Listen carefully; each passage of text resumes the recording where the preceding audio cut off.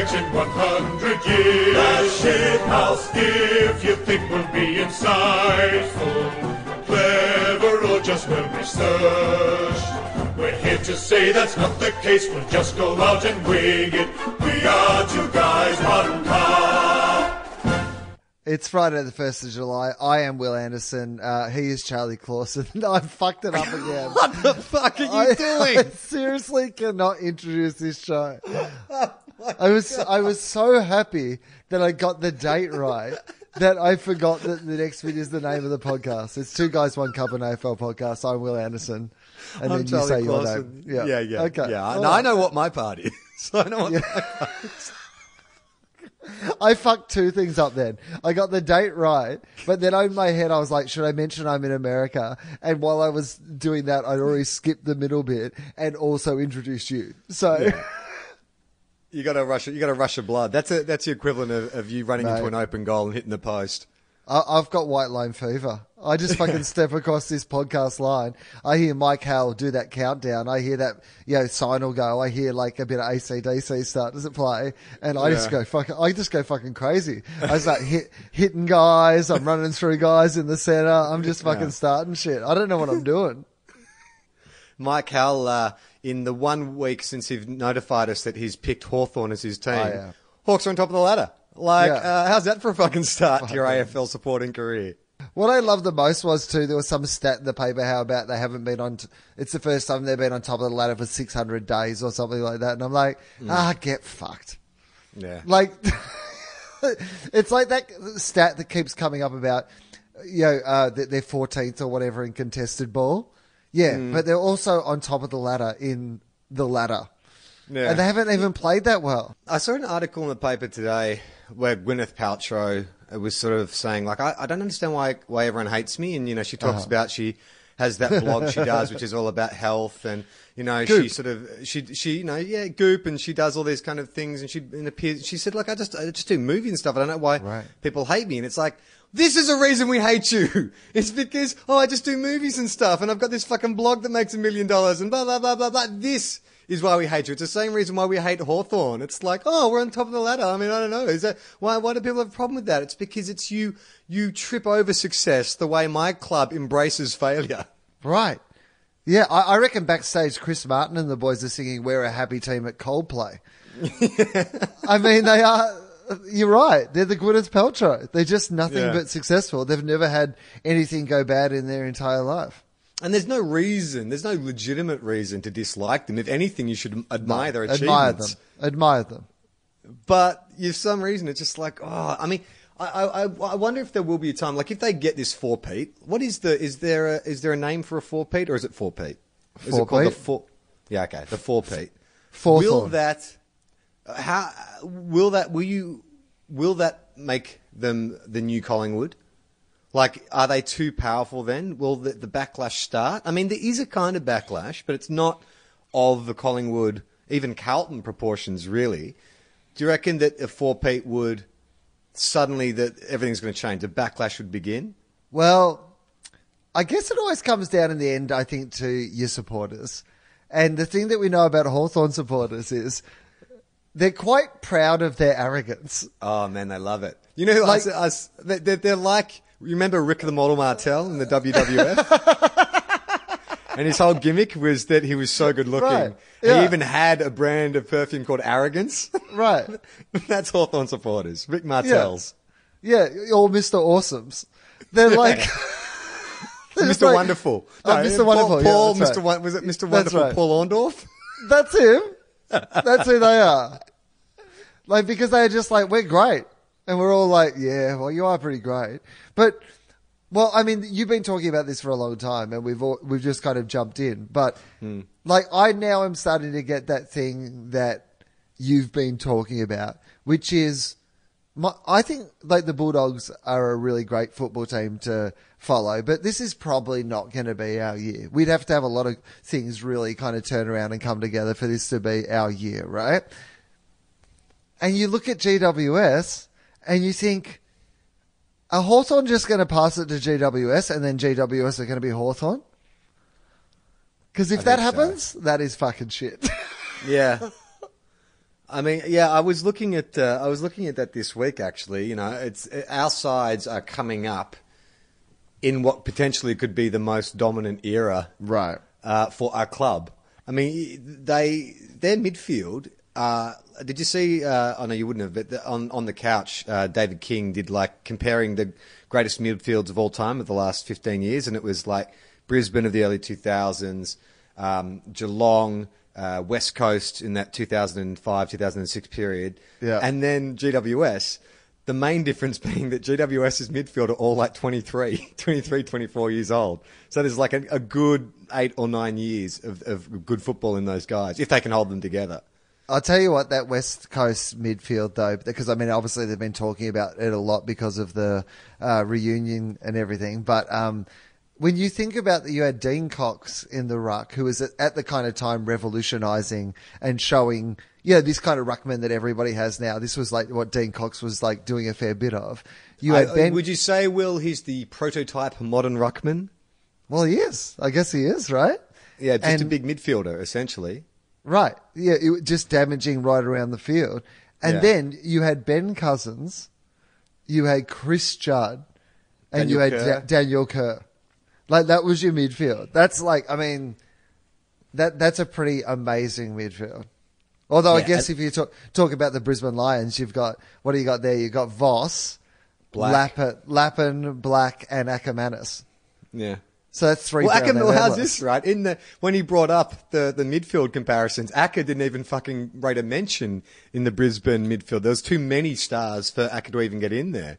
For the Brownlow medalists to get in. Yeah.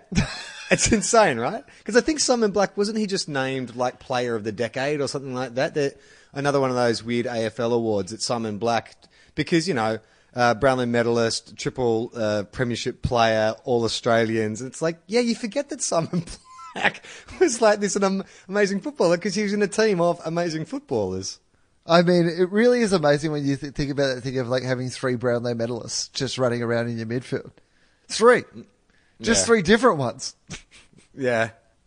I guess the comparisons to Brisbane and GWS are quite similar in the sense that, Brisbane were topped up with players from Fitzroy, so they basically took the best of the best. Yeah. I mean, and the thing about GWS too is that they seem to have the right mindset too, the way the club's been run, the attitude of the players. Like, you haven't heard too much about players getting caught on nights out or, footy trips or anything bad. I think they seem to be a bunch of professionals. They want to win. They're hungry for success. They're all kind of, the leadership group must be like the biggest in the AFL because they're all, come from junior competitions where they were captains of their teams. It's just, it's scary.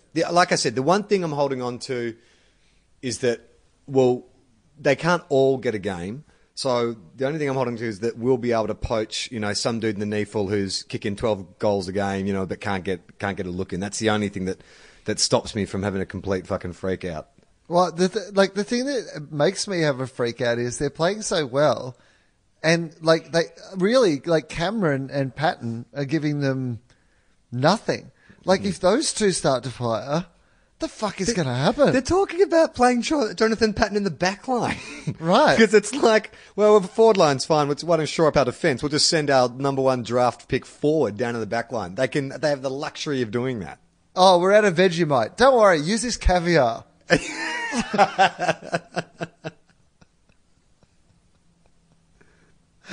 I mean, it really is like getting yourself a moleskin newspaper and then using it to wipe your ass. They have so much like luxury, to spare. Yeah, I am now very much in your corner of going, well, if you don't get your window in the next couple of years, I could really see like them dominating if they can hold it all together, which they look like they're going to. Well, that's the thing. Yeah. I mean, I can't begrudge them. I like them. I like watching them play. Like I said, I think they get run really well. The players they put up in front of their cameras speak really well. And they're not boring either. They've got like Stevie J and Green and, did you see the highlights of Stevie J this week watching himself on the replay?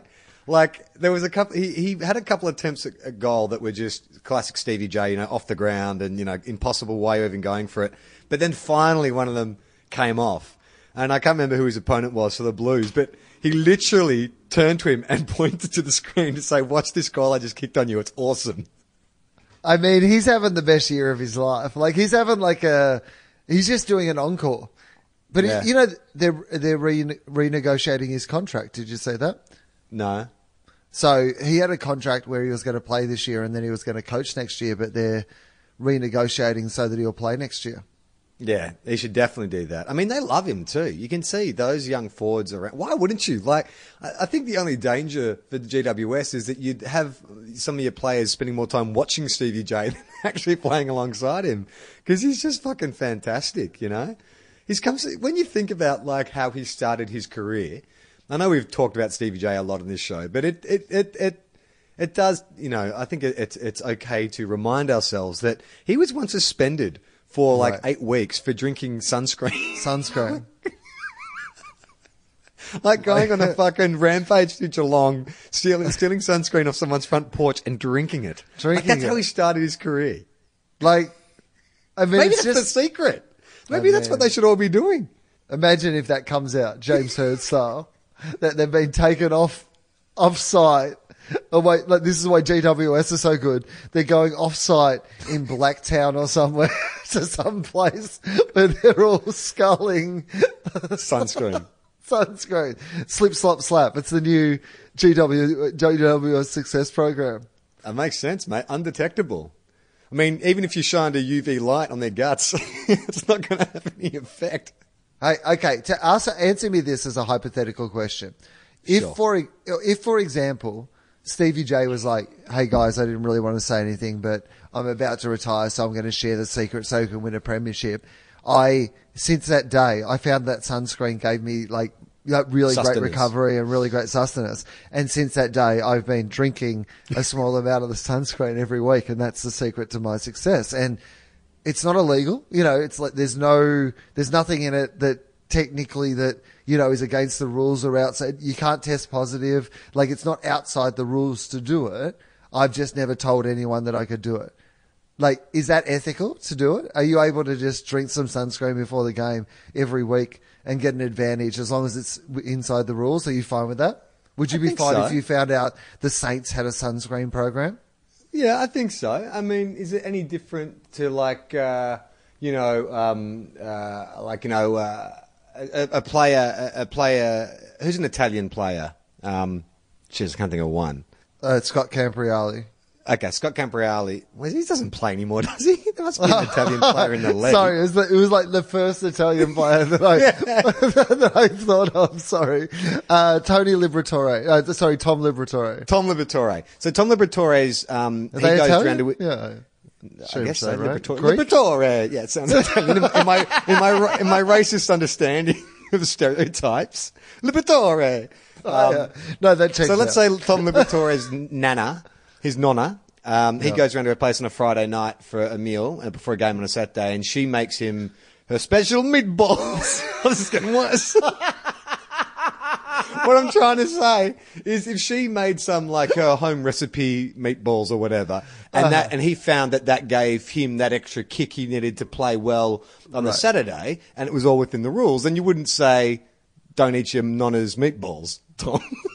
Okay, but what if he realised it was a secret of his success so much that he got the club to bring in like Nonna to make like individual like meatballs for everyone at the club, and they had to have the meatballs. That's fine. Tom Liberatore is Australian. Thanks. No, know that. No, yeah, but what's his heritage? What's? I mean, he was born in Australia. His dad might have even been born in Australia, but. Let's go back a little. Let's scratch. Is that because Mike Howell, like, he just did a scan? Is like, well, all Australians are so racist. They wouldn't even realise this guy was born in Australia. Well, he wasn't bloody born in Australia with a name like Liberatore, mate.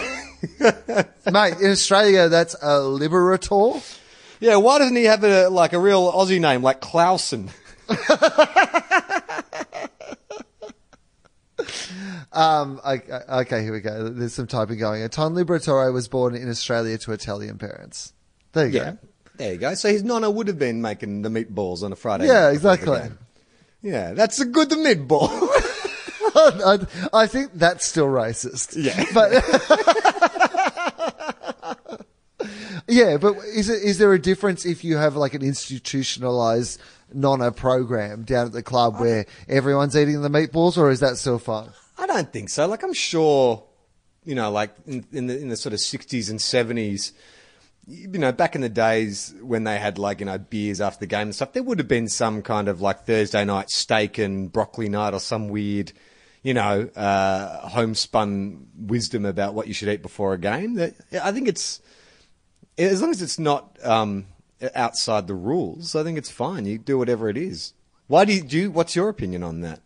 I'm not sure. I was just asking you. It was I was reading something about this NFL player who gets all his teammates, or he's a baseball player. I can't quite remember. I was like half reading something, and essentially after every game, he gets all his teammates to piss in this like bucket, and then he soaks his ankles in like the piss bucket, right? And he's never had an ankle injury in his entire career. He's never had a friend either, but he's never had an ankle injury. Right? Because he's been like piss soaking himself after the game. But they're kind of going, and so I guess my question is, like, this guy's never had an ankle injury and he does this. Would that convince you? Oh, well, you know what? I don't want an ankle injury. Like, what's the harm in like getting everyone to piss into a bucket and then like soaking my ankles in it after every game? Well, I think it's the argument is the difference between causation and correlation, I believe. I think what you have there is a case of correlation. Oh, do we? No, causation. Correlation. Causation? It's not clausation. That's a different thing entirely. Clausation's when you miss a goal from directly in front, 15 metres out because you attempt to torp.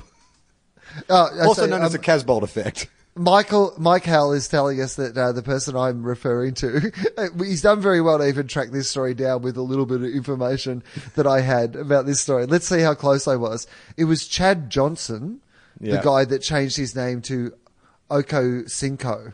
Oh, okay, right, okay. Which I think is meant to be 85, but is actually 85, not 85. My grandma says to your grandma, Oko Cinco and So tell me what Chad Johnson does, though, Mike Howell. Is he a baseball player or was he an NFL footballer? NFL, there you go. NFL, right, yeah. And Chad Johnson is a cousin of Brad Johnson, I believe, Bulldogs legend. That's who never had his ankles pissed on. I mean... Yeah, he would just get people to piss straight onto the ankle. He wouldn't soak it in. He thought that was weird. But everyone would get... Being the Bulldogs, you just walk up and raise a leg, right?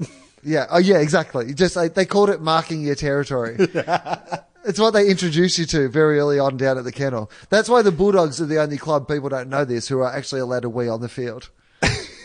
It's fine. Up against the goalpost. Gee, speaking of the Bulldogs, bloody hell, trouble down at the kennel. Do you know? Have you got any inside word for us? No, I have no inside word. So we're talking about the Tom Boyd. Go on. Look, I'll let you speak. It's your team. I don't want to put words in your mouth. So you put your words in your mouth, and then I will say what I have to say. Well, if somebody didn't go with the headline $1 Million Boydie,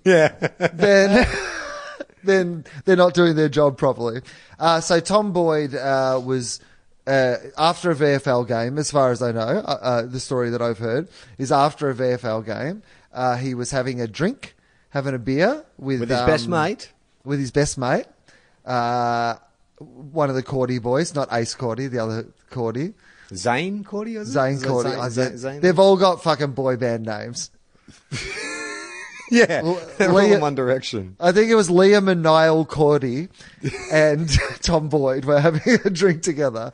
Michael, can you just confirm who Tom Boyd was drinking with this week when he got into that fight? But I think you're right. I think it was Zane Cordy. And they were having a drink together and he was being... Zane Cordy, yeah. He was being teased, is the word that's come out. That Tom Boyd was being teased about perhaps his, the fact that he hadn't been value for money. Yeah. Right?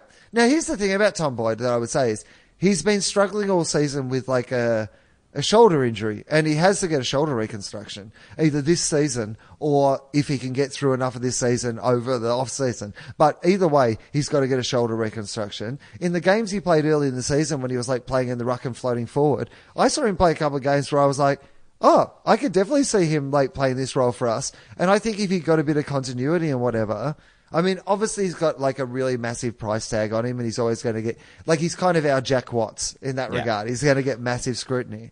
But like, it's one of those things where the only thing I was going to say is I'm starting to fear that there is no Tom Boyd and that he's like a Fight Club-esque hallucination that our club has.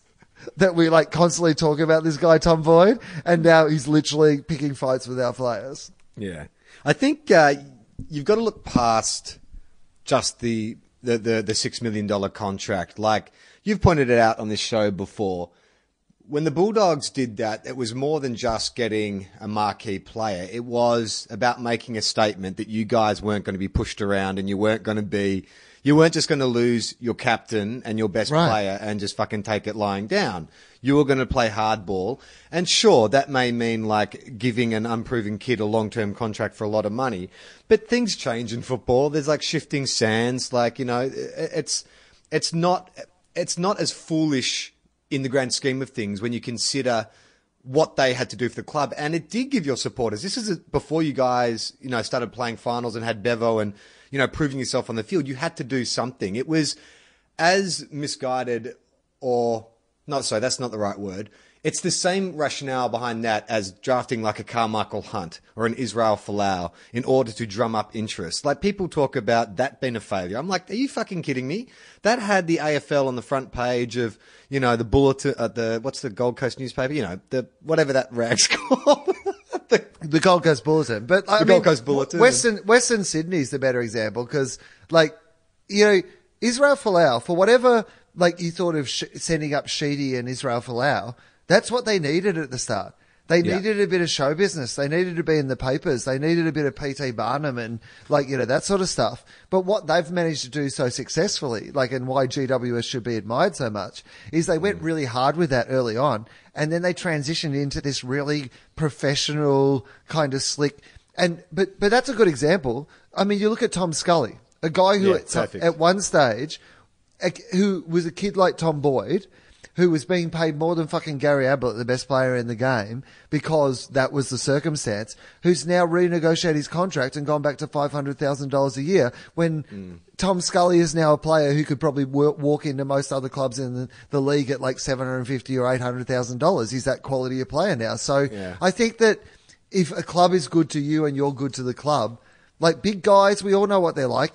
Let's wait until he can be fit and he can actually play a bit of football before we start like writing big obituaries. And this thing, like, apparently him and Zane went away together last weekend. You know, they're mates. They had like a bit of a dust up and they're only like, and they're 21, right? 21, 22. I didn't mind. To be honest, this is the sunscreen drinking years. You know what I mean? Like, I think it's more of a problem when it's fucking, you know, like Campbell Brown as a 28-year-old in the leadership group punching out teammates in LA. Like, that's when it's, you know, more of a concern. Not to justify it, but, you know, it's more understandable at this age. And and really his contract should have nothing to do with it. And from what I've heard about it too, like it wasn't like he landed a good punch on him or anything. It feels more like a bit of a scuffle and a misguided. I mean, much like a lot of what Tom Boyd's doing at the moment. Like he was intending one thing, but his body's not quite coordinated enough to do exactly what he was doing. Yeah.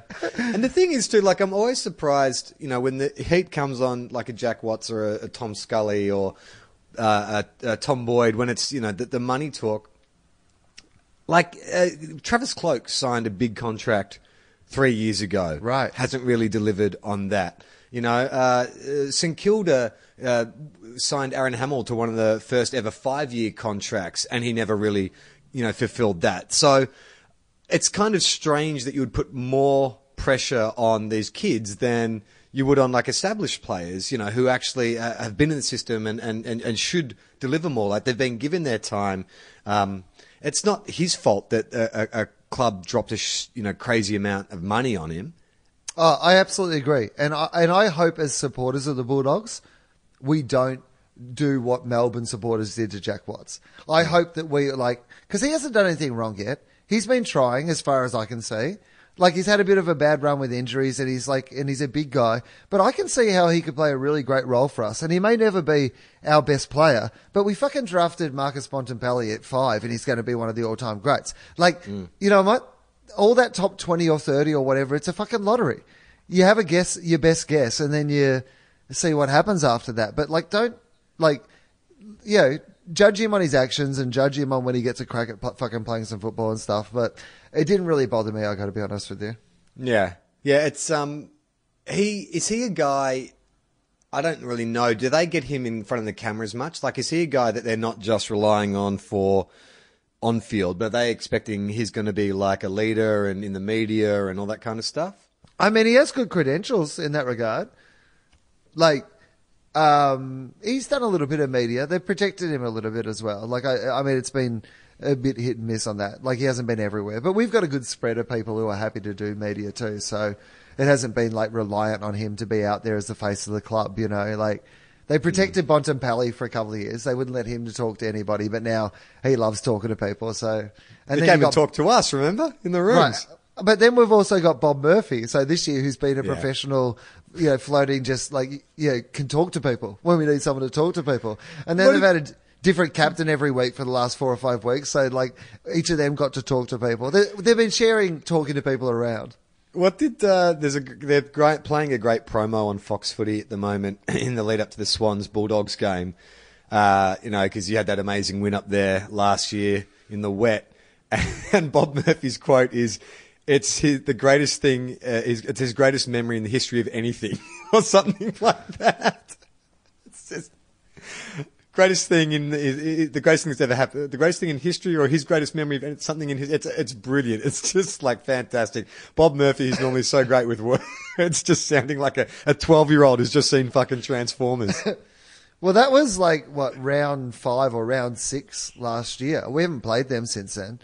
That was the game that announced you guys, I think. Well, that was the game that gave us some hope. I remember that going, oh, this might be, you know, turning around a little quicker than I thought it might have. So, yeah, I agree with that. It'll be interesting to see. I think we're still, I mean, so Jason Johannesson. Oh, yeah.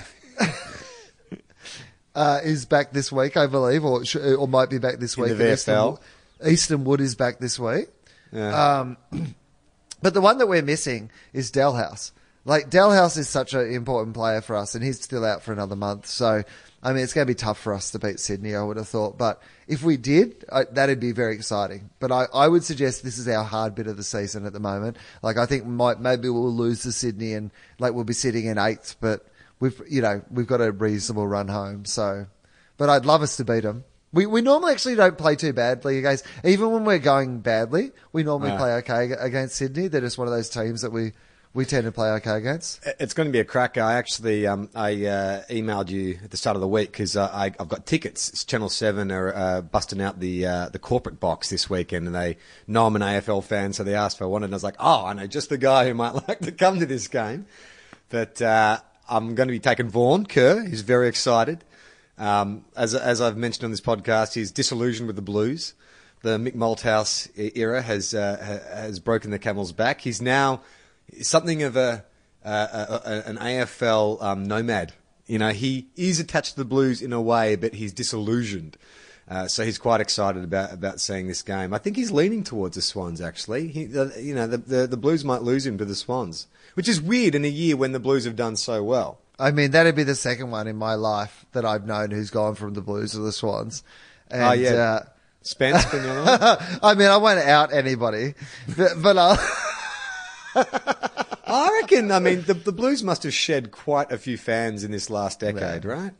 There's been legitimate reasons you could, because I'm a person who kind of believes that after the age of, say, 10 or whatever, that you shouldn't be able to change footy teams. Like, What? Where did that rule come from? No, I'm just saying it's not a real rule. I'm just saying I have that rule of, like, I don't mind if you're a kid, maybe you're brought into like a family that barracks for one thing, but you go to school and you choose your own team. I don't have any problem with that change. That's you having self-determination as a child, and it should be encouraged and it should be rewarded. But then I do have a bit of a feeling that for good or for ill, you fucking got to dance with the one that you brung. You know what I mean? Yeah. Like, You know, and other, you know, Alf Stewart writes all my stuff. Yeah, I like it. Yeah. Flame and neck. Flame and neck. You just got to fucking stick with your team. No, I mean, I do kind of feel, but then I feel there is exceptions to that. I feel that if your team is involved in a scandal of some kind that is against your morals, then that's an exception. So you can sort of go, oh, I disapproved of what Carlton did with the salary cap or whatever. I can't barrack for them anymore. I'm going to choose a new team. I have no problem with that. But otherwise, I don't think you can just go, I'm sick of my team. I'm going to choose a new team. So you don't think Vaughan has a justifiable cause to be disillusioned after 10 years of mismanagement? Nah, he could have got off he was happy to stick with them during the fucking winning premierships by cheating the salary cap. So he can't jump. Point. You know what I mean? Like, where's your fucking morals then? Yeah. I guess that's what it is, though. I mean, I think that's probably what predominantly has happened to Blues supporters. And if there's any Blues supporters who listen to this podcast, maybe hit us up on Twitter and let us know. Is it the fact that you went through that period of sustained success and flags being delivered, that when the veil was taken away and you had to do it just like everyone else, that you're like, fuck this shit. This is way too hard. Yeah. I like it better when we were like getting the best players in, paying them under the table. Do you know what Carlton are? What? Carlton are white men. Like, Carlton basically have had privilege that whole time. They were winning every year, but it was because they were fucking gaming the system, like white men have been forever. And now, in this age where people are like, you know, diversity, concentrating on diversity and stuff, white men are like, hang on, this is heaps harder. Carlton are white men. That's what they are. The white men who can't handle diversity. That's what Carlton are. They're not the navy blues, they're the lily whites. Yeah. So, I think there are times you can jump off your team, but I don't think it can just be because your team is performing badly. No. I think you got to stick with them through those times. Yeah. Yeah. Well, I mean, we know I mean, you know it. Exactly. Yeah, I was going to say, we know it better than anyone. I actually wear it as a badge of pride. Right. No, I feel, not that I hold anything against Mike Howell. You know, if I was new to a sport and I was watching, I would say, yeah, that team plays really well. I want to go about it. But it's more... I mean, it's amazing that he didn't show the same, like, kind of, you know, discernment when he was choosing podcasts to work with. Like, I mean, he didn't really jump in with the Hawthorne podcasts. Yeah, that's right. Maybe that's why he chose. That's why he chose Hawthorne. He's like, I got to balance this shit out. Yeah, we're the Essendon podcast, riddled with drugs, underperforming, top up players every second week. So there was a game last night because this episode was meant to go up yesterday, but I had to ask Will and Mike Howell to give me 24 hours grace, forgetting that there was a Thursday night match. And I got really annoyed when I realised, but then I was like, it's fine. It was an Essendon game. No one really cares. I mean, it might as well be part of the bye. They should have given them, like, that. Maybe that...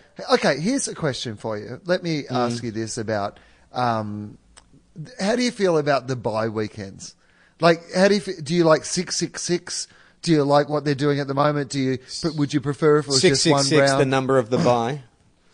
Well, that's what they're doing at the moment, right? You do 6 games, 6 games, 6 games. I've been surprised by the amount of bitching and moaning, to be honest. Like, I honestly have not noticed. I mean, there's 18 teams, right? So you're still getting like plenty of footy on a weekend, but geez, the fucking grumbling and the bitching, the moaning from the media about, it doesn't have the same excitement, and you get one weekend where it's 3 shit games, and it's like, fucking, there's a lot of complaining around this amazing sport that we have that must be incredibly hard to coordinate and run with players who have to fucking play probably much longer than they should. I mean, if anything, I actually feel for the players. I can't believe anyone would suggest you get rid of it when they think about how many games they have to play this year and the way the game's going, like the demands on their bodies. Like, holy shit. I think, if anything, reduce the number of games. If you're going to do it that way with a bye, then you have to reduce the number of games because it's just not fair on the players. I am such a proponent of the fact that they should all just play themselves once, like play each other once, because otherwise you just have such a bastardized fixture anyway, with who you play the second time. And then if you wanted an extra round after that, like, then I would put in a round where you have all those, like, maybe you have the derby every year, twice. Yeah. And so you have like a round where it's kind of like the special games round. And that's an exception to it, but we all get why it's happening and it's part of the AFL.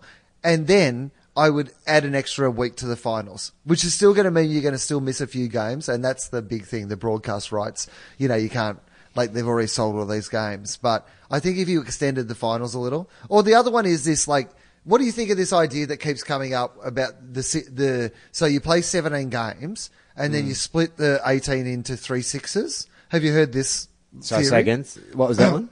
So basically, I've had 3 hours sleep, so if it takes a little long for me to catch up, just give me a second. Go on. Okay, so the idea is we play 17 games. Everyone plays each other once, right? And then at that point, the ladder is split into 3 sixes.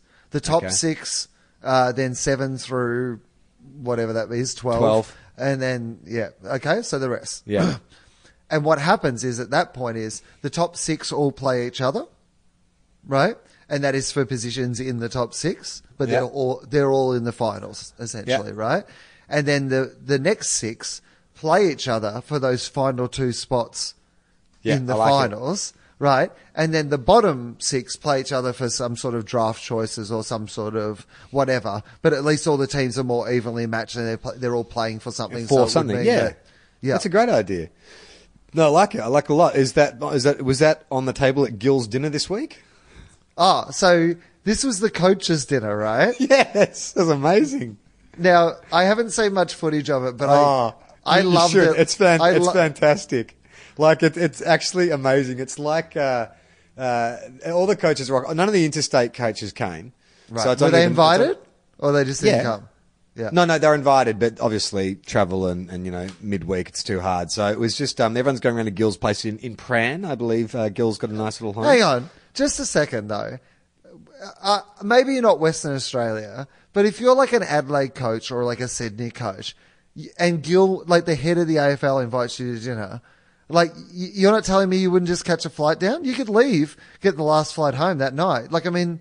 It's too much to do, mate. Too much to do. It's like travel time. Like, get to the airport, you get on a plane, it's a couple of hours each way. That's fucking You can time. do all that. You can do all that planning and stuff on your computer on the way there. Plus, you're having dinner with Gill. I'd go. It was an informal discussion about where the game's going, and Gill wanted to kind of just flag with the coaches some stuff they're thinking of implementing in the upcoming years. So I don't think it was essential for them to be there. Well, he should go state to state and do a dinner in each state. Well, he could probably do that, I guess. Yeah, I mean, it doesn't have to be a big deal. He could just take he could take, the Brisbane, like he could take Justin Lepich and he could take Rodney E to Nando's or something. Like, it doesn't have to be a big deal. But don't you think it's weird that the interstate coaches don't get a say? Well, I guess so. I mean, what I thought was weird was they filmed a lot of the coaches arriving, and they were sort of saying it's an informal chat, it's dinner and a drink, and discuss the game, and it was funny to see how some of the coaches had dressed. Like, some had dressed up quite a bit. Tell me.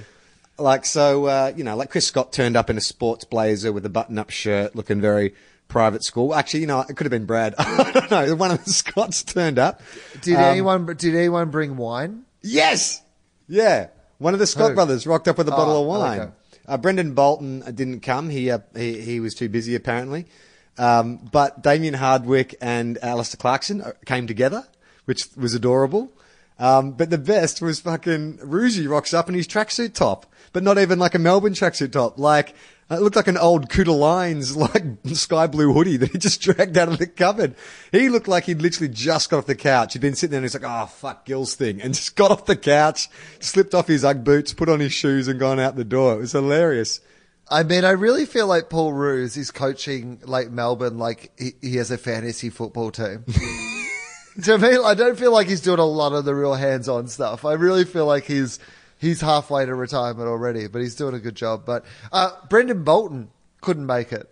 Couldn't make it. That's a power move. Like, you think? Well, I mean, like Brendan Bolton. What did Brendan Bolton have on his schedule that he couldn't clear to have dinner with the most powerful coaches in the AFL? goal kicking practice with Levi Casbolt. I mean...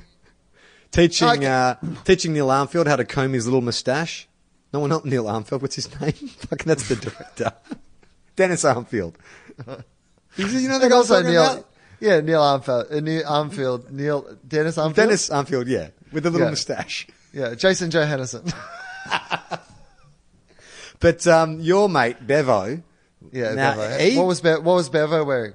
Well, he was wearing, it looked like a polo shirt underneath a very natty sweater, I might say. A sweater? Yeah, like a jade green sweater. He looked very stylish, but he looked angry. He looked angry. I don't know if he looked angry because he didn't like being filmed as he walked up to the front gate, but he had a very serious look on his face. He's still a solid dude, isn't he? Like, he's just a little nugget of muscle. That's what I was going to say. He can only wear certain things because normal clothes don't fit him. Like, he doesn't have a normal shaped body. So, like, sweaters and, like, polo tops is very much like his world. Like, essentially, anything that would be a Captain America outfit is what he can wear. Because he really has one of those bodies that you're like, well, clothes are not made for you. No. But also, he loves a bit of a weird fashion choice. Like, did you see that, like, kind of beret beanie thing that he was sporting at the footy one night? No. Mike Halley, if you could look up like Bevo's beret or Bevo's beanie, like I don't know if that'll be easy enough to find, but if there's a picture of him Luke Beveridge's beanie at the footy earlier in the year, it's something you really have to go. You know what? It's one of those things where you'd if he wasn't a guy who looked like Luke Beveridge, you'd tell him that probably didn't suit him. It's a testament to how imposing he is that he can wear that beanie. That's what I would like. That's what I would say. The other great bit of news this week is that since you brought to my attention the players and their chomp gag with Tony Jones. Oh, chomper gag. Chompers. It's gone up a level with David Armitage this week. Did you see that one? No, tell me what happened. So, the players have all been signing off their interviews with thanks Chompers. Thanks Chompers. And then, to Tony Jones, who got his teeth done. Yeah, he got his teeth done. And he hates it. He hates it. And so I went back through because I think Triple M have been cataloguing a few of them, and you can go to their website and check out all the players. Nick Del Santo did a great one where he signed off, thanks Chompers. And actually, mimed a bite at the end of the interview. But Dan Hanbury was on last week, and Dan Hanbury didn't sign off Chompers, and so the speculation was, okay, well, maybe the joke's done and dusted. Then David Armitage gets on this week and signs off, thanks, Uncle Chomp Chomp. Uncle Chomp Chomp! I mean, that's taking it to a new level. It was brilliant, because they got through the entire interview, and Tony thought maybe it's done, maybe this is over, and then Armo just throws out, thanks, Uncle Chomp Chomp. Before we get to the show, I'm just going to have my favourite chocolate bar, the Chomp. It is bizarre that a week after, bullying was discussed widely in the AFL, we've found this, and it has brought no end of amusement. But as you say, Will, he's interacting in the bullying. He's part of it. Right, but also you're attacking privilege, and that's fine. There's no problem with humour that punches up. And at the end of the day, that's still like a power relationship where he's the powerful person. So that's why it's a funny joke. Plus, he hates it. Well, I hadn't seen the Chompers until you brought it up last week, so I was kind of quite keen to see. It is noticeable. It's not a subtle adjustment. It's kind of like when Mike Goldman got his done. You know what I mean? It's just sort of like, oh, something's happened to your face, and then it takes you a while to work it out, but then you realise it's the fucking teeth are different. I mean, you mock it, but they say the only things you can see from space are the Great Wall of China and Tony Jones's teeth. So, what have you done with your life? Now, should we talk about the results from last weekend before 1 minute before the bounce of the second game of this round? Oh, yeah, but just quickly on the footy show, again, the footballers, because last week when we recorded, I don't think either of us, do you watch the footy show? Nah, fuck no. No, I mean, I wouldn't have watched it in 15 years, I wouldn't reckon. And, but Sam, we talked about the Caroline Wilson, Eddie Maguire thing last week, and then Sam Newman went on the footy show and was Sam Newman. Yeah. And it's just predictable, right? Right. Yeah. It just bores me. Like, it's one of those things where I was just like, we hadn't seen it last week, but it had already happened when we talked. So I just thought it was worth mentioning that. But it's just so boring. It's just so... But that's the good thing that came out of it, is that I think the reaction that Channel 9 or Sam or the producers were hoping to get, they didn't get. Like, the entire, collective football world just fucking were shrugged their shoulders. It was like, haven't we moved on from this? Like, this is stupid. It's embarrassing, you know? Like, I mean, I can only assume that, that was a calculated attempt to, piggyback off the controversy. But everyone just looked at it and was like, it's not even worth writing a fucking, retort to this because it's so dumb and predictable and boring. Well, in Australia, and I don't know what it's like in the rest of the world, but in Australia, there's always been a room for somebody who's just provocative. We've always had room in our public discourse for a Mark Latham or an Andrew Bolt or a fucking, just somebody who's Tony willing Jones. Right. Somebody's just willing to say something fucking provocative. And I think with Sam Newman, Hughesy, who I respect and really like, Dave Hughes, and he talks about Sam Newman as being one of the greatest entertainers in Australia ever. Like, he really has this great regard for him as like an entertainer.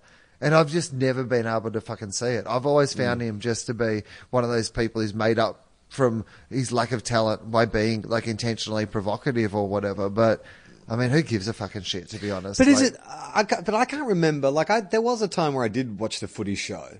And I don't know if maybe I matured and he's always been like that, or whether he has ramped it up in response to, people responding to that side of him. Like, it's kind of like, in The Simpsons, in the first 3 or 4 seasons, Homer was a fairly kind of arbitrary character. And then when the writers realized, the more of an idiot we make Homer, the better the episodes. I kind of felt that's what happened with Sam Newman, is he was just meant to be, I guess, the color commentator, the Jesse Ventura of the panel. But then the more idiotic and outrageous he became, the more sort of people seemed to like it. So then he's just become this caricature. I agree. He's a relic. He's an old-fashioned relic. And I guess there is some still appeal for that old-fashioned view of the world, but I don't think it reflects... But the irony of someone calling... the irony of him calling Caroline Wilson a joke when he looks bizarre. Like, if you're talking comedy, like visual comedy, he looks like a clown. Like, what he's done to his face, like voluntarily done to his face, that is hilarious. It's borderline terrifying, but I had a line in my show when I was talking about the Adam Goods thing, and normally I don't like to attack people's appearance, but Sam Newman said about the Adam Goods thing, he said, I'm a white heterosexual man, where's my round? And so I said, come on, the reason that Sam Newman talks so much shit is his anus is where his mouth used to be. It's not really his fault. Like, he is a dickhead, but it's just because his dick is the remaining part of his skull, and then they just pin his face down his back and wheel him out. And it was just so satisfying to say. But now I think it's got to the point where it's almost moot, to say Sam's a dickhead, he's irrelevant, because it's just, who cares? Yeah, I agree. No, I agree with what you say. I hadn't really thought about it like that, but the great yawn of indifference that his predictable comments were treated with, even by the other panelists on the fucking show, actually said something about maybe hopefully we've moved on through this incident. So last Thursday, the Crows firmed up their premiership credentials with a win over an increasingly limping Kangaroo side, right? Yeah, I mean, they do. I mean, it's one of those things where it's like, well, this is what everyone's like, I told you so. That's what the headline should be every weekend. I told you so. I hope it's not quite the case with North, because I think there's a lot to like about North Melbourne, but I think they're probably finding... I mean, Adelaide, that's the thing that people aren't really talking about, I don't think, enough, is Adelaide. Adelaide could win it. They like best winning... Statistically, the best forward line going around. Yeah, and they look good, Like, when they... I mean, and Eddie Betts... I mean, that game last week, I didn't see the whole game, but I saw a lot of the highlights and stuff. And just like a game, how good is the game at the moment when you can watch down one end Lindsay Thomas, who was kicking a bunch of great goals, and then down the other end Eddie Betts, just doing what Eddie Betts does. And you're like, yeah, this is a good reason to go to the footy. I'll watch this. Do you reckon we are in an era of I mean, we've got some great big forwards, but the small forward now is better than ever. Like, I remember, because, St Kilda had Stephen Milne, who for a long time was considered, one of the best sort of forward pockets, but the discussion was always around, is it a relevant position? Like, what is a small forward? Is it just a resting midfielder? If they can't play anywhere else, are they worth having in your team? But now a specialist small forward is almost kind of like invaluable. And look at some of the goals we're seeing this year from these fucking dudes who just seem to prefer going on an angle from the boundary line. Like, it's insane. Well, you know how footy positions, some of them have certain personalities that come with the position. Your forward pocket was always you just cheeky. You're cheeky, but just fucking love kicking goals. Yeah. Love skiving off the back of the pack, and and the cheekiest thing you could ever do in footy was essentially wait for the ball by yourself over the back of the pack. And now the way the game works is that's the most valuable skill in the game. So Joe the Goose. So you have these small forwards who've just spent their entire fucking time at training for 10 years, kicking, getting in the first row of the fucking grandstand and trying to kick a goal and shit like that. And suddenly that's just a really valuable skill. And I love it. I mean, awesome. I love nothing more than that idea that not only when it goes down that a big forward could mark it or do something spectacular, but that if they don't, that it will bounce off the pack and there will be people running by and kicking spectacular goals. Yeah, I mean, there are so many teams that have gun small forwards at the moment. It's amazing. Well, growing up, my idea of a forward pocket, generally, because that's the way my teams would structure it, is that you wouldn't have a specialist small forward. You just have rotating midfielders. And then Peter Dacos. Yeah, Peter Dacos kind of... He was the epitome of that. He was a former wingman / midfielder who'd lost a yard, and so then they put him in the forward line, and he used his kind of footy smarts and his skills to become an amazing kind of forward. But I think now you don't have to start as a midfielder. Now you can come into a team like Toby Green as just a specialist small forward. Although Toby Green does move to midfield, doesn't he? I don't know. Maybe. Yeah, but even that argument can be made because Dustin Martin might win the fucking Brownlow this year, but there's been an argument being made about but where is Dustin Martin still more valuable to Richmond? Is he more valuable getting 20 touches and kicking 4 goals, or is he more valuable getting 35 touches and kicking one goal? There is that sort of thing of going, if you can have a dominant small forward. I mean, for us, I think that's why we miss Dalhouse so much, because I think for us, he's a midfielder who really is kind of a high half forward. He's a specialist small forward, really. And these days, you're I mean, if you can have those guys all over the ground who have that skill set and that skill level, I mean, anyway. Can I ask, when did Luke Dalhouse lose the dreadlocks? I mean, I'm aware it's been a while, but... Couple of seasons ago. And let's be honest, you're happy about that? You're happy about that. I remember going out to the Bulldogs and they presented me with a jumper, one of the many jumpers. You've seen my room, my room of Bulldogs jumpers. Yeah. It's like your Fortress of Solitude or your Bat Cave, your trophy room.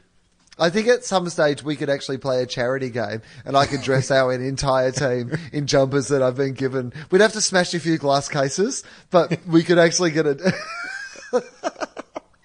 So Robert Murphy's signature's on almost all of them. He's the consistent. He's the constant. But one of them was given to me by Dal. I have a number 5, one signed somewhere, and that was post dreadlocks. So that was a couple of years ago. So they gave you the pressed jumper under the glass, and then next to that a smaller frame with just the pressed dreadlocks as well. No, the pressed Luke Dalhouse size jumper. He actually has to do, remember those shrinky dinks? When you would get a chip packet or whatever and you would shrink it in the oven? That's actually what they have to do with Luke Dalhouse's jumper. Him and Caleb Daniel. They every week they have to put him in the oven just before the game to get it right. At the MCG, an absolutely tiny crowd turned up to see Freo go down to Collingwood. I misjudged that game completely. Who knows? I don't know if Collingwood's backs were to the wall, but Freo just didn't fucking turn up. And, Collingwood to play to 20,000 or whatever they had, that's got to be... that's going to be unusual for them, right? I mean, I think it had been 20 years or something ridiculous like that since it had been that low. But I would have thought Collingwood could get like at least 30,000 to a fucking practice match, let alone, a game at the G. It was cold though. I heard it was horrible. I got to be honest with you. Like, we're Saints and fucking Bulldogs fans. Sometimes we can't get 20,000 to a game when we're top of the fucking ladder. Like, they're playing Fremantle, who no one gives a shit about because all their best players aren't playing, on the coldest fucking day ever, and they're not going that well. Who knew they were going to play that well? No one knows with Collingwood. They're one of those teams this year, Collingwood, where you're like, oh yeah, I get it, you're shit. And then they don't look shit for a bit. Yeah. I mean, they're only, they've won 5 wins for the year, so they're one game behind St Kilda, who have a bit more kind of like positivity around them. But yeah, you're right. I mean, I was even listening to a podcast earlier in the week where they were talking about, you get their midfield back together and they're quite strong. The question for them is what they do with that forward line, because they don't. Right. I mean, they've got to work out what they're going to do with Travis Cloke. It's looking more and more likely like they'll trade him at the end of the year. But then, so who? I think the Tigers. It's going to be the Tigers, right? That'll be their fucking off-season boom recruit. I mean, it's so anyone. It's so Richmondy. It's so Richmondy. And he'll kick 120. I think. How old is he? 20. Mike Howell, can you tell us how old Travis Cloke is, please? I'm going to say 29. Yeah, I'm going to say that too. But I reckon you could. I mean, who would do well with him? Like in this, if maybe one. GWS don't need him. Maybe Gold Coast. They don't really need him either. They're okay as tall forwards. He's not a. I think I don't know. I can't think off the top of my head. Maybe a Hawthorn. The only team where he could be useful these days is in like that sort of team, like a Hawthorn. But why do Hawthorn want Cloke? He's 29. He's 29. He hasn't played a good game in fucking 3 years or 2 years or whatever it is. Like, I can't see why any team, unless Collingwood were willing to pay like most of his, wage, why any team would want him. I just don't see any team in the league that he benefits. What if he gets on a run of form, which I think Collingwood want? I mean, Collingwood are going to play him to the end of the year to fatten the pig, as they say, so they get better trade value for him. So just say like he, kicks a couple of goals each game for the rest of the year, does okay, applies himself. You don't think that there'll be a few clubs interested? I mean, key forwards are hard to get, ready-made key forwards. Or do you think he's beyond that, past that period? This is a guy who can't get a game in that team in front of a guy who hadn't heard of the game 8 weeks ago. And Jesse White, who I retired prematurely about 2 weeks into this podcast. Like, this is literally where he is. I was thinking about that the other day. I said, what's Jesse White doing? And said, I think he runs a charity. It's like, no, he still plays football, apparently. Right. So Clokey can't get in front of a guy who literally thought Australian rules football was rugby until like January. Or fucking Jesse White, who apparently still plays football. So, mate, I just can't. And this isn't like I have nothing against fucking Clokey. Like, I hope that he does get on a run of form. But mate, I could get on a run of form. Like, Clokey and I have basically had as long out of form as each other. Yeah. Like, I don't know if he's coming back. What gives you any indication he's going to get good again? Well, yeah, I mean, he had kicked a couple of goals on the weekend and he was involved. He wasn't terrible. He wasn't the worst player by a long way. I just think that... All right. Well, I better buy some of that then. Well, I just reckon okay, how about this? If next year they bring in this mid-season trade rule where you can top up, I could imagine if you if you're Melbourne and you lost to Jesse Hogan or something, that you might look at Travis Cloke. Okay. A scenario like that. So what you're saying is, as long as we fundamentally change the rules of drafting in the game, Travis Cloke might be useful.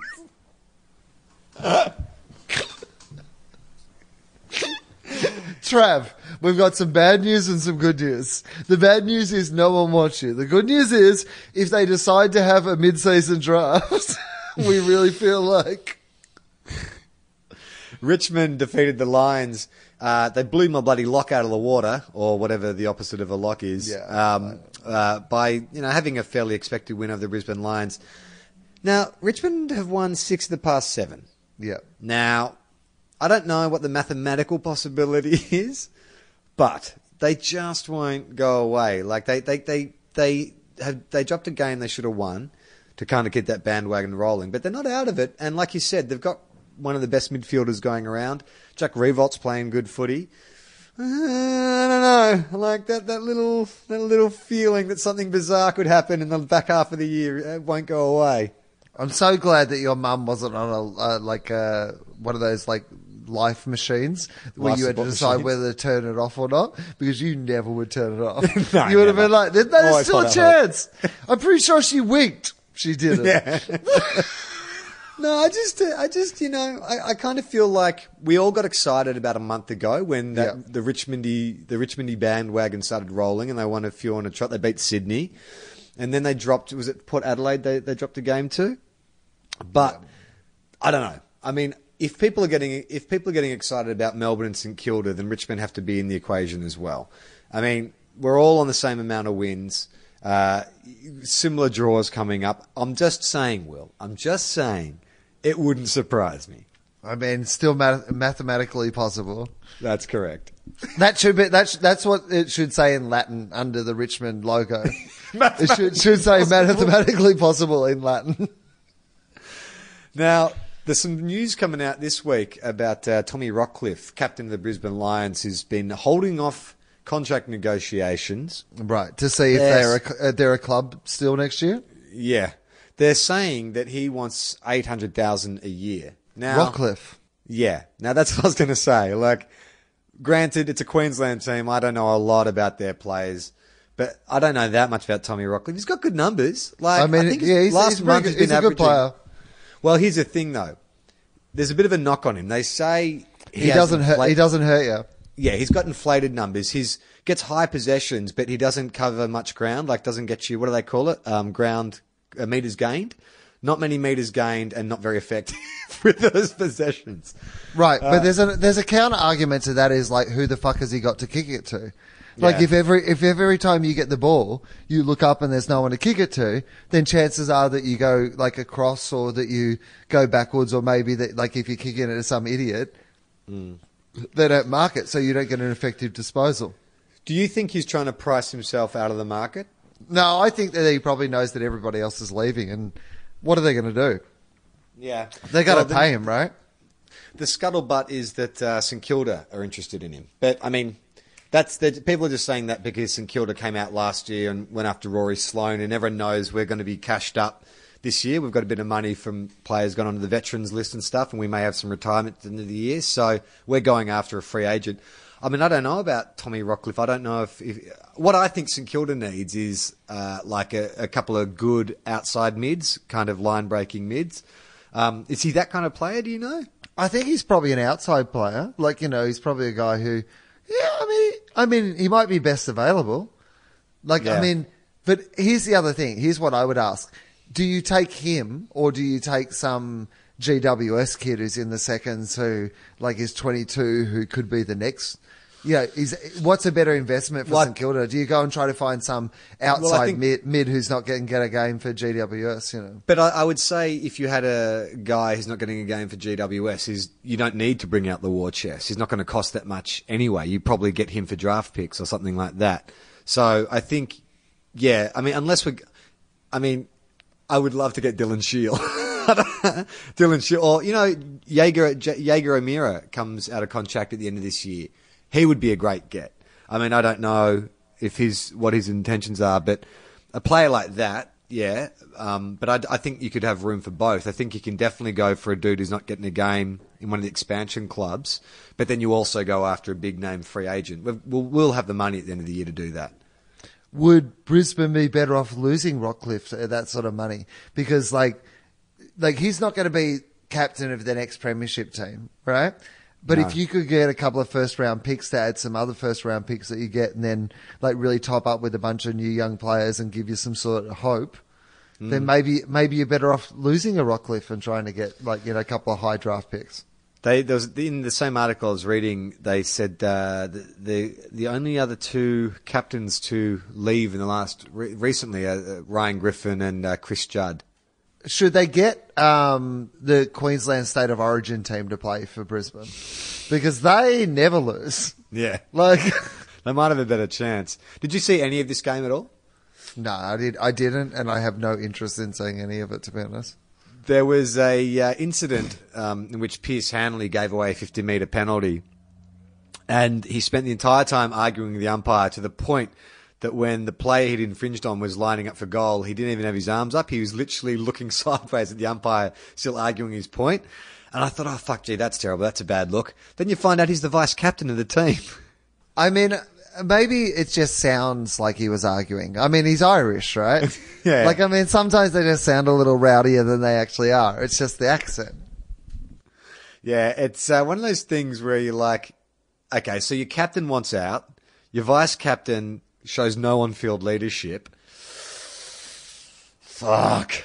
I mean, it's a fucking mess up there at the moment. There's no doubt about that. But, you know. We talk about it every week. I feel sorry for Leper. Like, I don't think it's his fault. I'm not convinced it is his fault.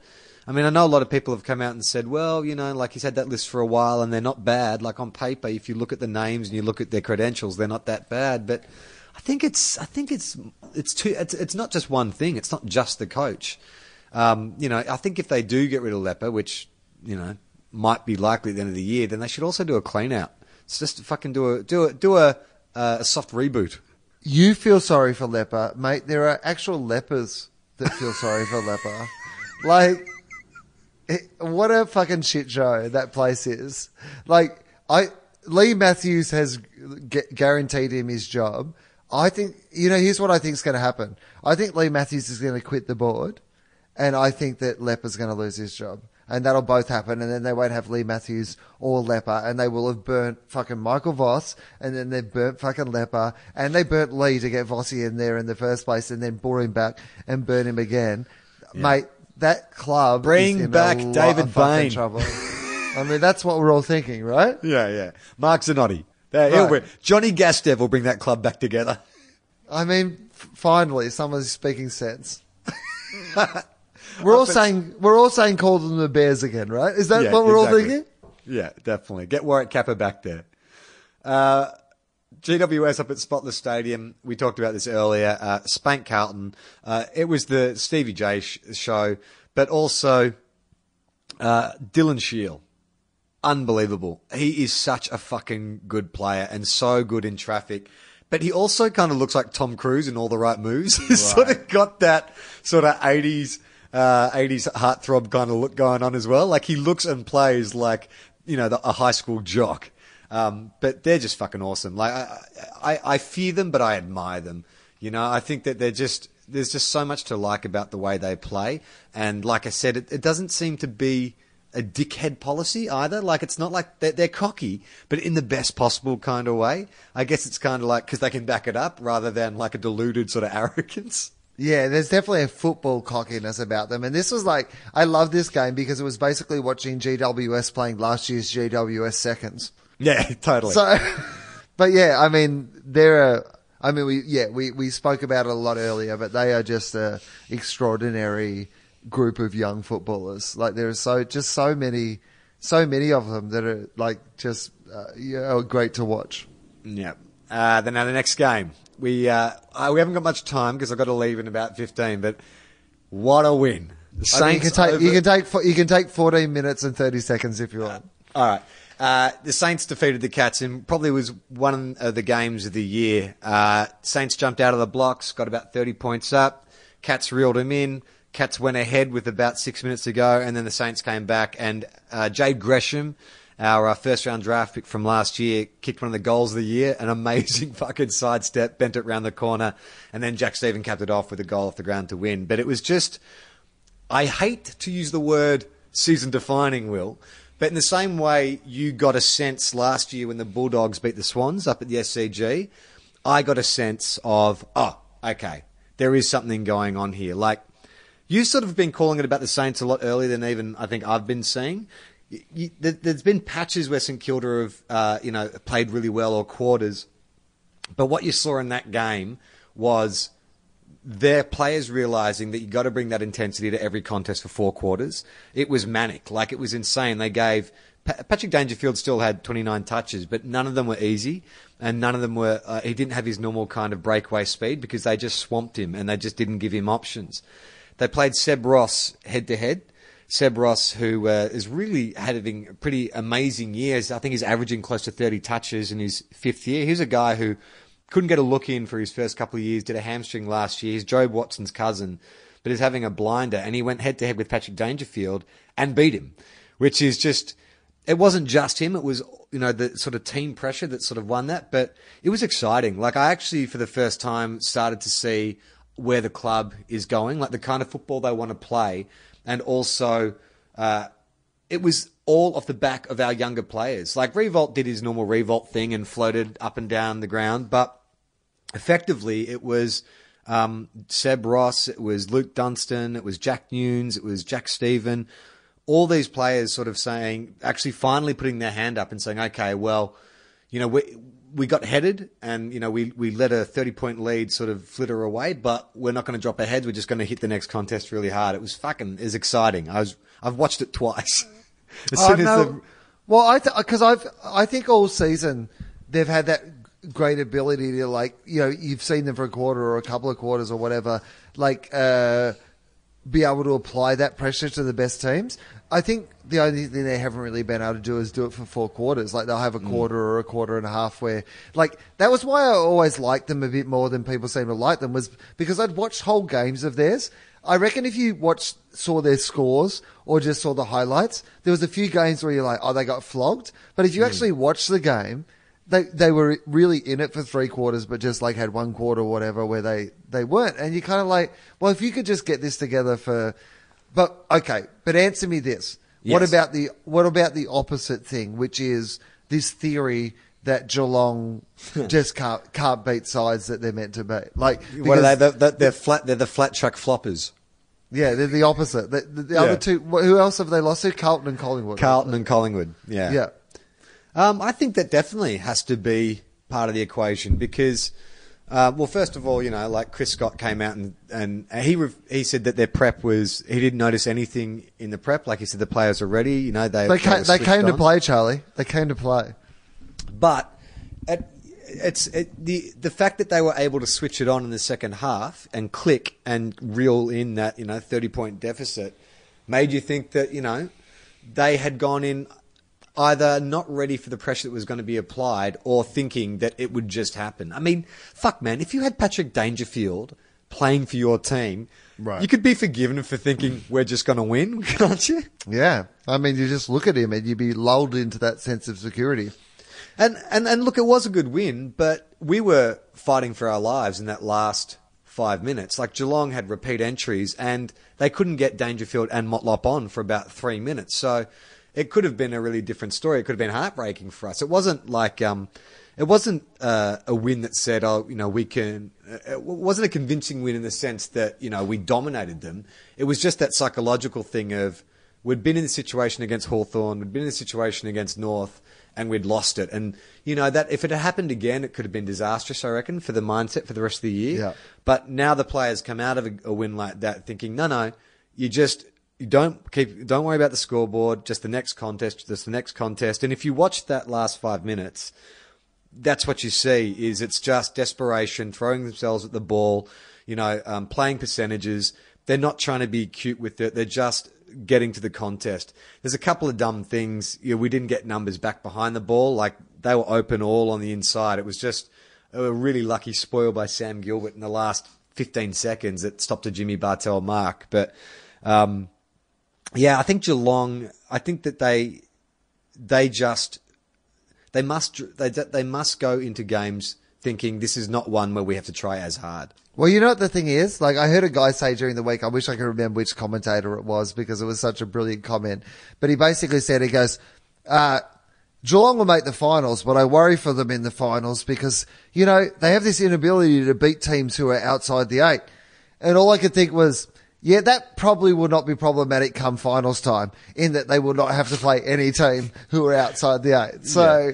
Well, Chris Scott said the same thing in his press conference. It was like, are you worried? He's going, well, I'd be much more worried if we were losing teams that we're potentially going to play in the finals, but we've beaten every team we've played who's going to be in the finals. Yeah, and I think that's like when I look at the Bulldogs and try to get a true indication of where we're at. We've beaten all the teams we should beat this year, but we've lost to all the teams that are better than us. Yeah, and it does still feel like, we haven't been able to really beat.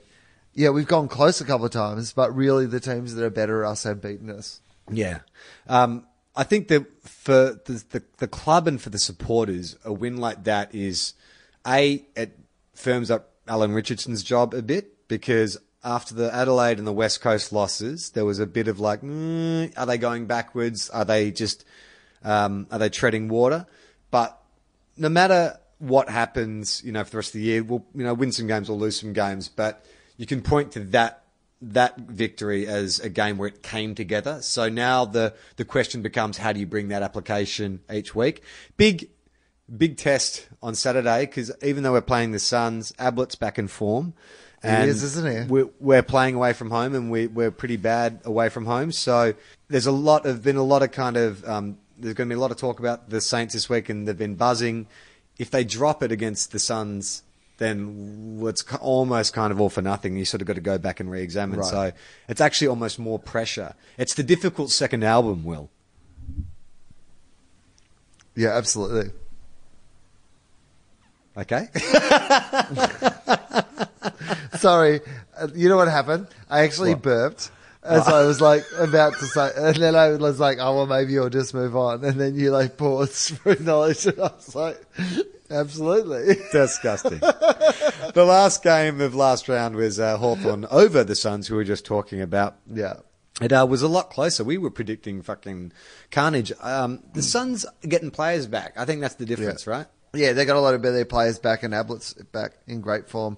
And as history has shown us, if Ablett's playing well, the Gold Coast start to win football matches, and he doesn't ever really get any credit for it. But like, there's this weird. This is weird coincidence that when Gary Ablett plays really well, that Gold Coast tend to win games of football. It's he's taken the long road back with his shoulder. Obviously, no anti-inflammatories, no painkillers, or whatever the fuck his wizarding does or around his shoulder. He's wizarding. I believe that's what he's into, right?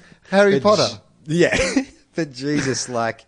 You forget. I forgot. I mean, I put my hand up. I'd forgotten what a gun he is. It's just, he's amazing to watch when he's on song, inside, outside, and he can fucking kick him from everywhere. The thing is, like, he doesn't look like an athlete on the field, especially because he's kind of nuggety and stuff, and he's got that sort of hunched, running action a bit like his dad.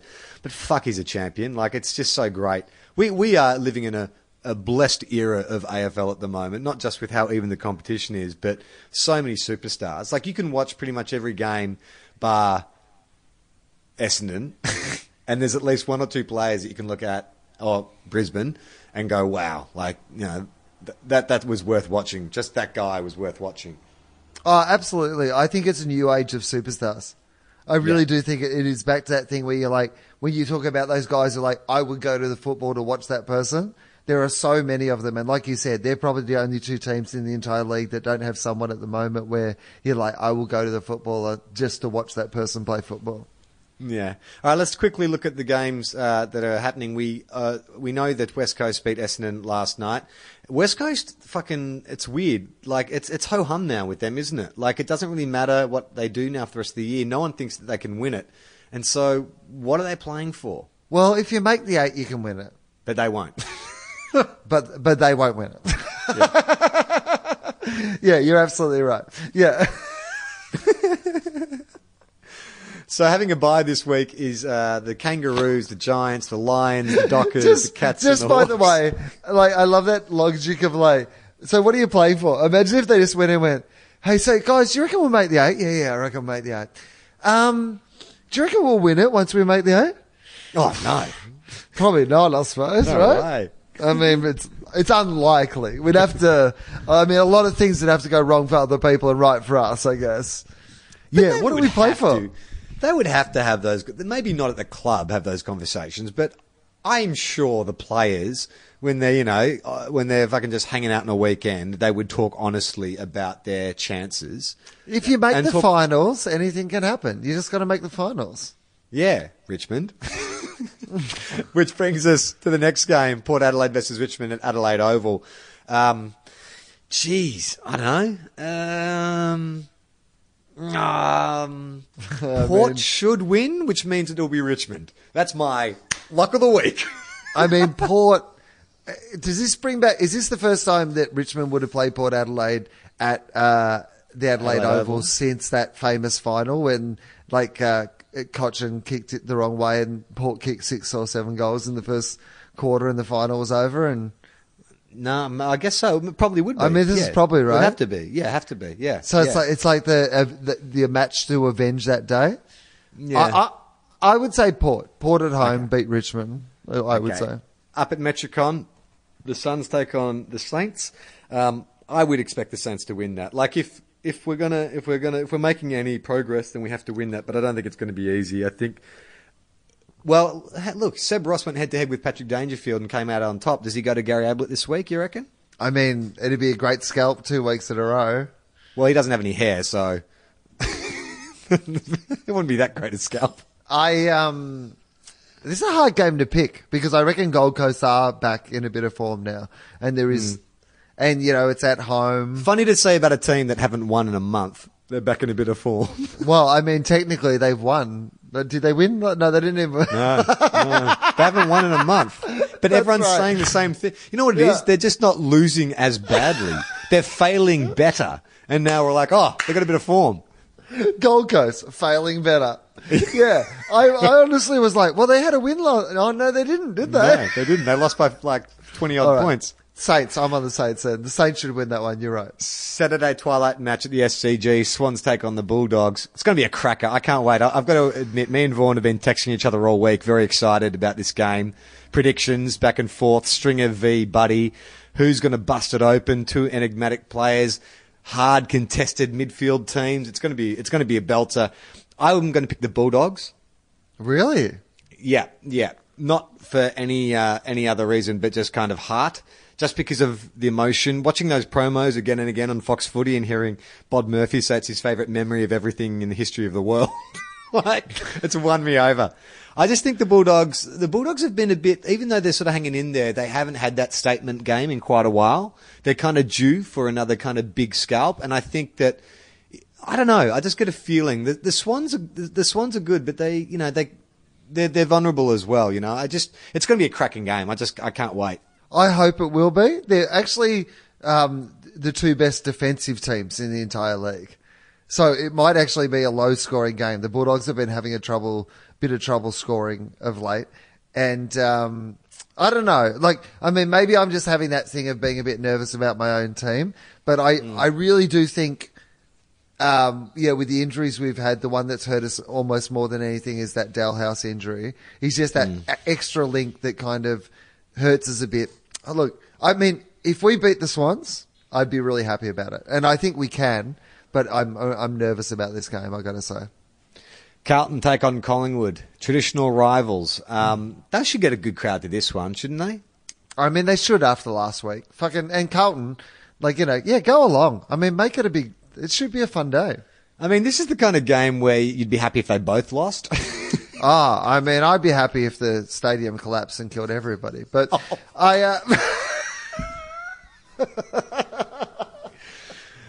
Bloody hell. You thought Eddie got into trouble. Mate, Will Anderson calls for mass genocide. I didn't call for it. I just said if it happened, I'd be happy. Great.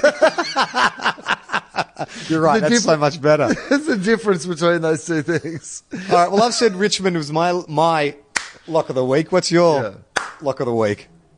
Look, I reckon. This is a tough game to pick. Carlton Collingwood. I mean, I'm going to say Carlton will win against Collingwood. That's my lock of the week. That's my cloak of the week. Yeah. And then I reckon Collingwood will win that game. Last game is Melbourne versus Adelaide, which is at the MCG. It's also 1 year since Phil Walsh passed away. From my understanding, they're not going to do any official kind of memorial or anything at the game. Phil's wife and the club will be doing something kind of private. Okay, that's nice. But there is a bit of there will be a bit of emotion, you'd think, around this one. Oh, yeah. I mean, I remember last year I was overseas as I am now, but when I found out the news, and it was early in the morning in Australia when it happened, so with the LA time difference, I'd been awake for a few hours, so, like it's, 9 o'clock in my morning when you start to see the reports coming through in the, very early in the morning in Australia, and it was such a tragic thing for the game, and I had such admiration for the way that Adelaide have handled it and what they've done as a city and as a club. And I think it's probably right, now to just honour it in a small way and not make too big a thing about it, right? I think that's probably appropriate. I think so.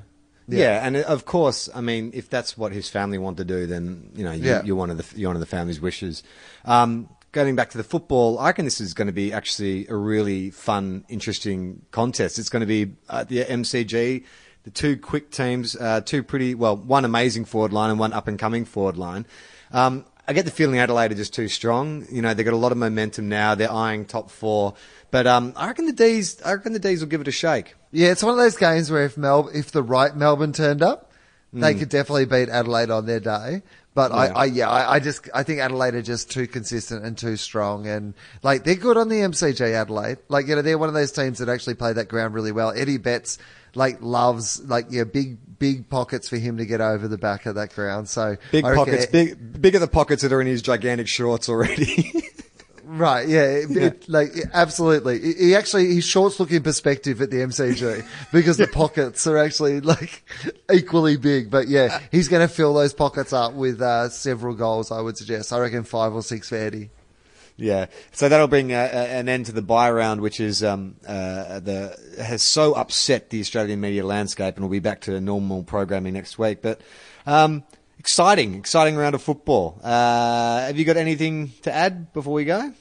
I would just say to people, if you'd like to support the podcast or any of our podcasts, Tofop, Fofop, Willosophy, That's Awesome, this podcast, then we have a Patreon page, which is patreon.com/Tofop, Tofop, and you can just contribute an amount of money if you would like to just help us out with the costs of putting this thing on and employing Mike Howell to edit it all together for us and stuff like that. So if you like the podcast and you would like it to come out regularly, then one of the ways you could support it and help out with that is to go to our Patreon page and look at that.